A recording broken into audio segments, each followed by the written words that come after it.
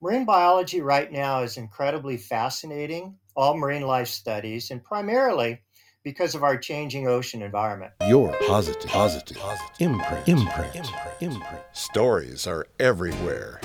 People and their positive action inspire positive achievements. Your PI could mean the world to you. Get ready for your positive imprint. Well, I'm Catherine, your host of the podcast, Your Positive Imprint, the variety show featuring people all over the world whose positive actions are inspiring positive achievements. Exceptional people rise to the challenge. Music by the talented Chris Knoll. Check out his music and learn so much more about his background.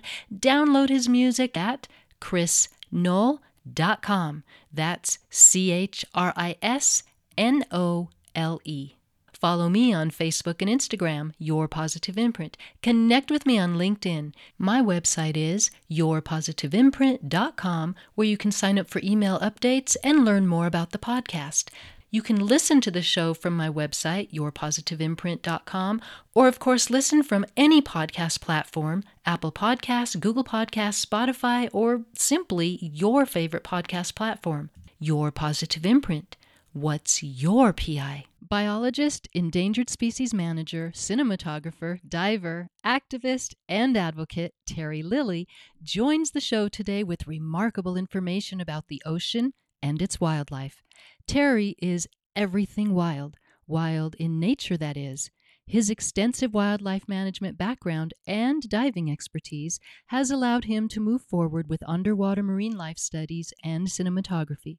With over 4,000 hours of underwater and really anything nature footage, Terry is able to educate and bring awareness to the changes to the coral reefs, wildlife populations, the landscapes, and so much more. Terry Lilly is also associated with National Geographic's Go Wild regarding shark behavior.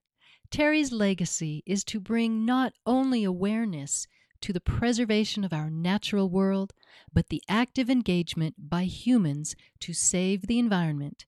He was featured on my podcast, episodes 156 and 157 as well.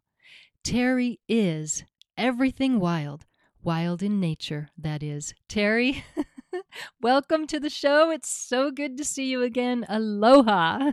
Aloha to you too, and thanks for having me on. It's broadcasting right now from the beautiful island of Kauai. And as we talked about a little while ago, we have had 3 weeks of no rain, no wind, and sunshine. So, you know what? Mother Nature can dish out some pretty nice conditions from time to time to get my work done out in the ocean. So it's been really beautiful. Well, your work out in the ocean is so imperative. The last time you talked about how many times you were arrested, and when we talked about the United States Endangered Species Act, we laugh about it, but when you look back, if those things didn't happen when you were so active and an advocate in that time period, we might not have moved forward the way we did for the preservation of endangered species. Not that I'm glad that you were in prison, but... No. Hey, Catherine, as you live to be a little bit older and then you kind of maybe discover what your path is on this planet in this lifetime, then a lot of these things become very clear. With every action, there's an equal and opposite reaction. And I'm a firm believer there is no negative on this planet at all. If you learn to discover why you're here, what you're supposed to be doing, and you follow your path, then everything's a positive. So breaking my neck, breaking my back, having a hip replaced, having a heart seizure, all of the, getting thrown in jail 3-4 times, all of these crazy things have led me to be able to see and know what I know about the ocean and our marine environment today. And every one of them was a very good thing to have happened. If, like you said, if it didn't happen, I wouldn't be here right now doing what I'm doing. So once again, I really love to teach kids, and I really like to tell them that, look at anything that happens in your life that you may think is a negative right now, just give it some time, look at yourself, figure out who you are, and you'll find out it was a positive. Absolutely. Your attitude is remarkable. You've given up a lot to do what you're doing. Marine biologists like Terry Lilly are bringing information to the world and to other biologists so that comparisons may be made with their data so they can get a better idea of what is happening in our undersea world. In episodes 154 and 156, Terry laid a background for where he came from and his early years of biology advocacy. As a marine biologist today, he brings us crucial data in understanding the ocean's ecosystem and its life. Marine biology right now is incredibly fascinating, all marine life studies, and primarily because of our changing ocean environment. 15, 20 years ago, when I started writing articles and doing movies for TV about marine life, there was a complacency that was going on with the public. There were hardly any articles in the news or the media about our oceans, about our beaches, about our coral reefs, kelp forests, whales, dolphins, and sea turtles. It just literally didn't come up on the radar screen, so to speak, in the mainstream media. Now all of that is changing in a huge and very quick, dramatic way. We have climate change happening, which we know is being accelerated by human activity. And then we also have natural changes that happen on the Earth. Every 26,000 years, the Earth goes through complete magnetic change all on its own. It's been happening for a long period of time. So what being in the ocean day by day has taught me that in order to understand these changes, you really need to be out there. There's nothing that suffices for knowledge on a firsthand event. So if you're going to be studying the surf and the reef, let's say, well, you better be out there surfing and diving and looking what the reef looks like and following the changes. If you're going to be studying whales and dolphins to see what they're doing, you need to be out there with the whales and the dolphins. And it's one of the things when I travel around the world, I always get enmeshed in whatever indigenous culture lives in that area, whether it's in the Philippines or Australia or Bora Bora. I love to meet with the people that have lived the environment, Yes. studied it through their culture, and go out with them and actually see and feel what's really happening.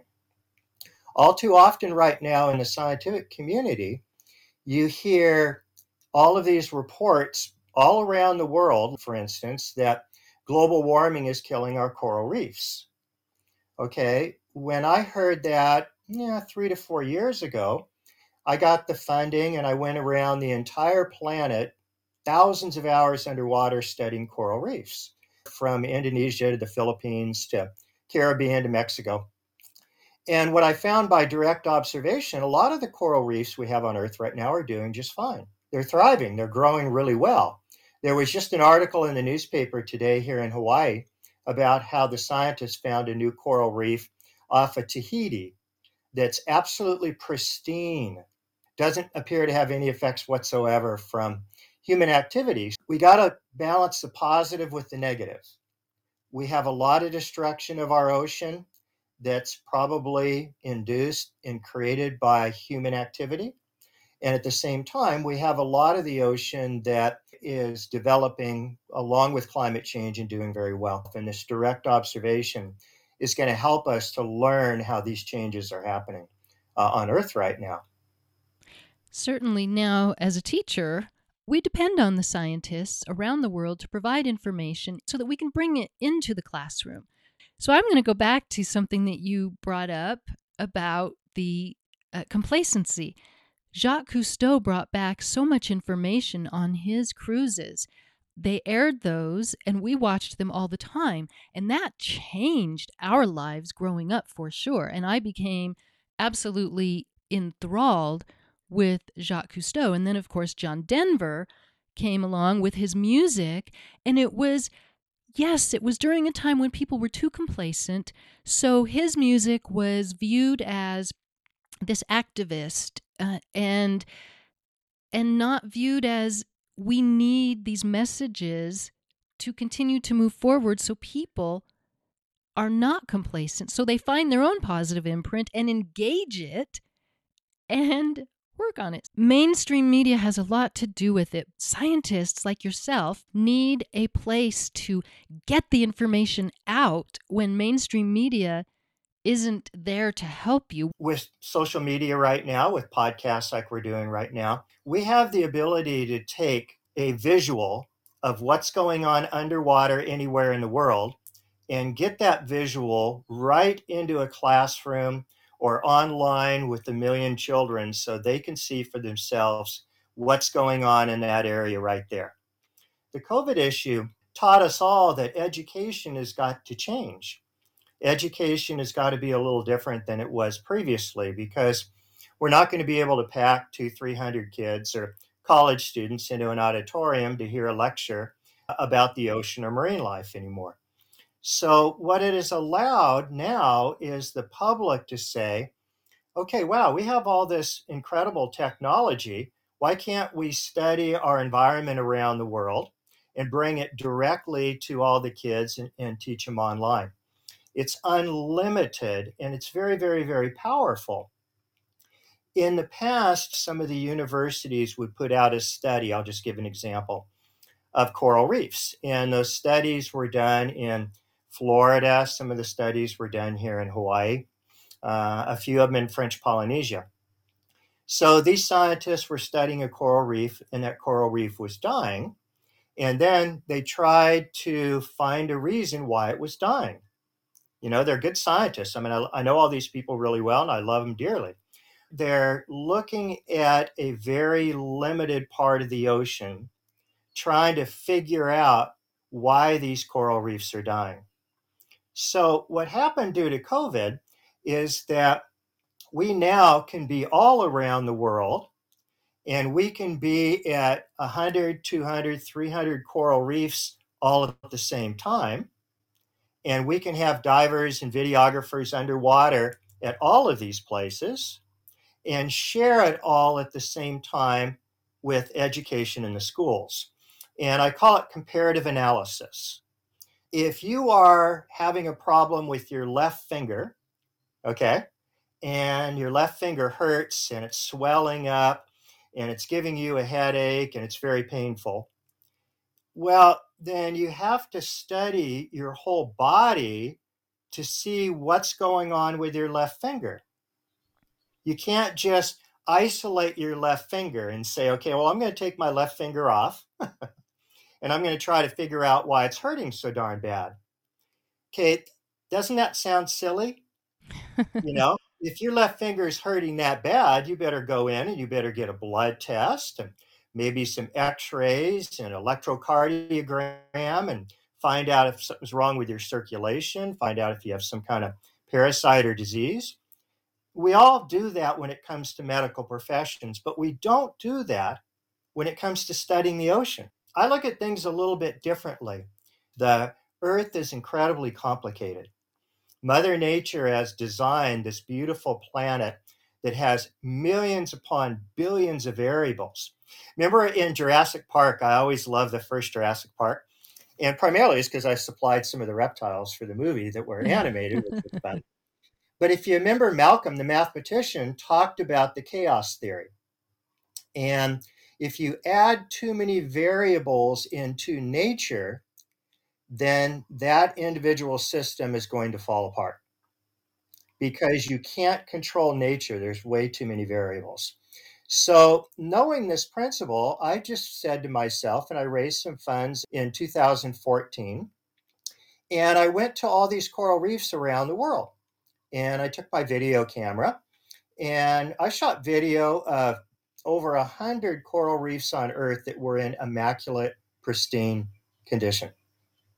And then I did temperature changes of the water in all those areas. And I found out, especially in Indonesia, the water temperatures changed over 10 degrees from summer to winter. So a 2-degree change average of sea temperatures around the world is not likely to affect these reef systems that are used to going through a 10-degree temperature change. Okay? So the first thing that I found out, and I'm doing a whole series of movies on this right now, and some with National Geographic and on mainstream media and television, is to show that our environmental problems are way more complicated than just saying we're going to blame everything on climate change. That is kind of a way that high-powered companies and government officials get out of paying attention to what they're doing to the planet. So each reef system, just like our left hand and our right hand, are completely connected. All the oceans are connected. All the coral reefs are connected. All the marine life are connected. So if you got a dead reef in one part of the world and a live reef in the other part of the world, then you need to look at the whole world body and say, okay, what is out of balance here? What is out of whack? What has lost its harmony? You can't just study one little individual area and say, this is what's happening on the entire planet. So using good technology and social media, my intention is to have hundreds upon thousands of coral reefs that are being videoed and studied every day. And then all that information can come to the schools to give our children a better idea of what's happening on planet Earth, not just what's happening in their own backyard. When you were talking about the one area where the coral reef, the temperature was changing, could there be specific reasons for that area? So what I call that is a localized problem, not a worldly problem, but it's local. I just smashed my left finger with the hammer building my house. Okay, that's a localized problem. So I like to put these, I like to put the earth in the context of a human body because people understand their own human body. They don't quite understand that the earth is very similar to an individual human body. So you're absolutely right. You can go to one coral reef in Hawaii that's dying. And I'm doing this, it's what I'm doing right now every single day of the week. Then you can go to another coral reef in Hawaii that's thriving. They have the same environmental changes from climate change, the same effects from tourism, the same effects from almost everything. So why is one reef dying and one reef not? And what we have found is that there's a whole bunch of things out there that can affect the health of a coral reef that people weren't even paying attention to. One of them is microwave radar towers, especially used by the military. We have shown that anything near these microwave radar towers, the coral reefs all died. And so we actually did a map of these military microwave towers in the Hawaiian Islands. Sure enough, all of the coral reefs that died here in Hawaii were in direct line of these military microwave towers. On the east coast of Australia on the Great Barrier Reef. Everyone knows about the Great Barrier Reef dying and part of the Great Barrier Reef dying. If you go in the northern parts and then around the point down to Darwin and then up through Indonesia, the coral reefs are fine. And these are areas that even have hotter sea temperatures. So what's going on off the Great Barrier Reef? Well, first of all, farm chemicals are running out into the sea. Second of all, they have intense sewage problems along that part of the coastline. And third of all, this came right from the Australian government. It's the permitted area for the Australian Navy and the US Navy to practice underwater submarine weapons training that discharges electromagnetic energy into the coral reef, dissolving and killing the corals. Once again, we're kind of at a really pivotal point here right now where we got to start paying attention to what we're doing in individual areas. That's one side of the coin. The other side of the coin is how that's affecting the entire planet. So we got to look at taking care of nature in a completely different way, in my opinion, than we have been in the past. And we need to go back to the way our indigenous cultures did it, by direct first-hand observation in each area, and then comparative analysis to what other experts are seeing in their area. We were out at Polihale once, and I thought that the Navy ship out there got pretty close to shore. Yeah. Obviously that large of a ship isn't going to be right at shore, but I thought it was pretty close, and we didn't know why until we found information in the newspaper there in Kauai about what they were doing. I'll give you an example of Kauai North Shore and what you saw back at that point in time, and the North Shore on Oahu at the famous surf spots like Pipeline, Sunset, Waimea. And I split my time between the two North Shores studying both of them. So in Kauai in 2012, the military started their near-shore submarine and Navy ship electromagnetic weapons training along the North Shore of Kauai. They ramped up 26 military microwave towers to use to produce microwave weapons, used for communications, and also to use for surveillance, submarine and ship activity. So basically in 2012 on the North Shore of Kauai, the electricity was turned on by the U.S. military. And they practice all this weapons training underwater near shore. Well, it so happens 3 months later is when all the coral reefs started dying along the North Shore of Kauai. So we studied this weapon trainings program and microwave radar program. None of this was classified at the time. We studied it every day for 5 years. As it became more intense, more of the coral died. In 2015, almost all the coral was dead along the North Shore of Kauai. Now, in 2015, we had a high-profile meeting with the head of the military here in Hawaii, and the military said in a public event that they would move their operations 30 to 50 miles offshore, just as a preventative measure. Well, guess what? Since 2015, we haven't seen the warships. We haven't heard any sonar. We haven't seen even a military helicopter airplane on the North Shore of Kauai. And guess what? Our coral reefs are all growing back. And they're growing back in the time. This is again, firsthand observation, not making grandiose statements. The coral reefs North Shore of Kauai, and I've got video of these corals, over 1 million corals on video every couple months, growing at this astounding rate of 6 to 7 inches a year. Okay, now, facts are, when the Navy stopped doing their underwater training, the corals started growing back, and they're growing well. And we're documenting that coral growth even in time-lapse photography. So you'll actually be able to see a coral reef grow when we get done with this project. That's cool, Terry. Yeah, you'll be able to see it as if it was happening in a day, but this took 7 years now. Now, let's do comparative analysis. On the North Shore of Oahu, the corals all also died. And it's so bad on the North Shore of Oahu that the reef actually is lowered in elevation about 3 feet down because the corals died and dissolved. This allows more of the energy to come across the reef and hit the beach, which tore up the beaches from Pipeline to Sunset Beach, and all these homes are falling into the ocean. So direct cause and effect. Now, what's different about Kauai and Oahu? Go to Oahu right now, sit on the beach at Pipeline to watch the upcoming surf contest. You're going to see Navy ships, jets flying over, dozens of military helicopters. Go underwater, you can hear all their sonar blasting right and left. So North Shore Oahu is still doing all their weapons training right in the nearshore reefs, and the reefs are dead.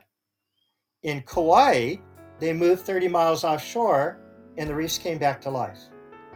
This is a kind of scientific information that I believe needs to get out. You have to look at each individual area to figure out if it's a thorn in your finger, so it's something happening just in that area, versus you have bone marrow cancer and your finger's hurting and your whole body's in danger of dying. So it's a little bit of taking an old tradition of firsthand observation and mixing it with modern Western science, with the ability of using satellites, drone helicopters, drone submarines, instantaneous education where I can get out of the water at Hyanna, at Tunnels Beach, and do a broadcast to the reef to 1 million kids in school within 5 minutes. That's something that we've talked about, is getting the information out to the teachers and working on that. And I'm really proud to be able to work with you on that in the upcoming weeks, and it's something that will be ongoing. Next week, Terry continues sharing his positive imprints along with his experiences. Terry was scuba diving when... Yeah, I had to learn the hard way. But once again, I look back at it now and I see why it happened. I did underwater electrical studies to pick up electromagnetic discharge into the coral reef, which shouldn't be there. There should be no electromagnetic energy naturally underwater on a coral reef. Thanks for listening. Please leave positive reviews and hit that download, subscribe, or follow button now. Terry Lilly, everything wild, wild in nature that is, again next week. Your positive imprint. What's your PI?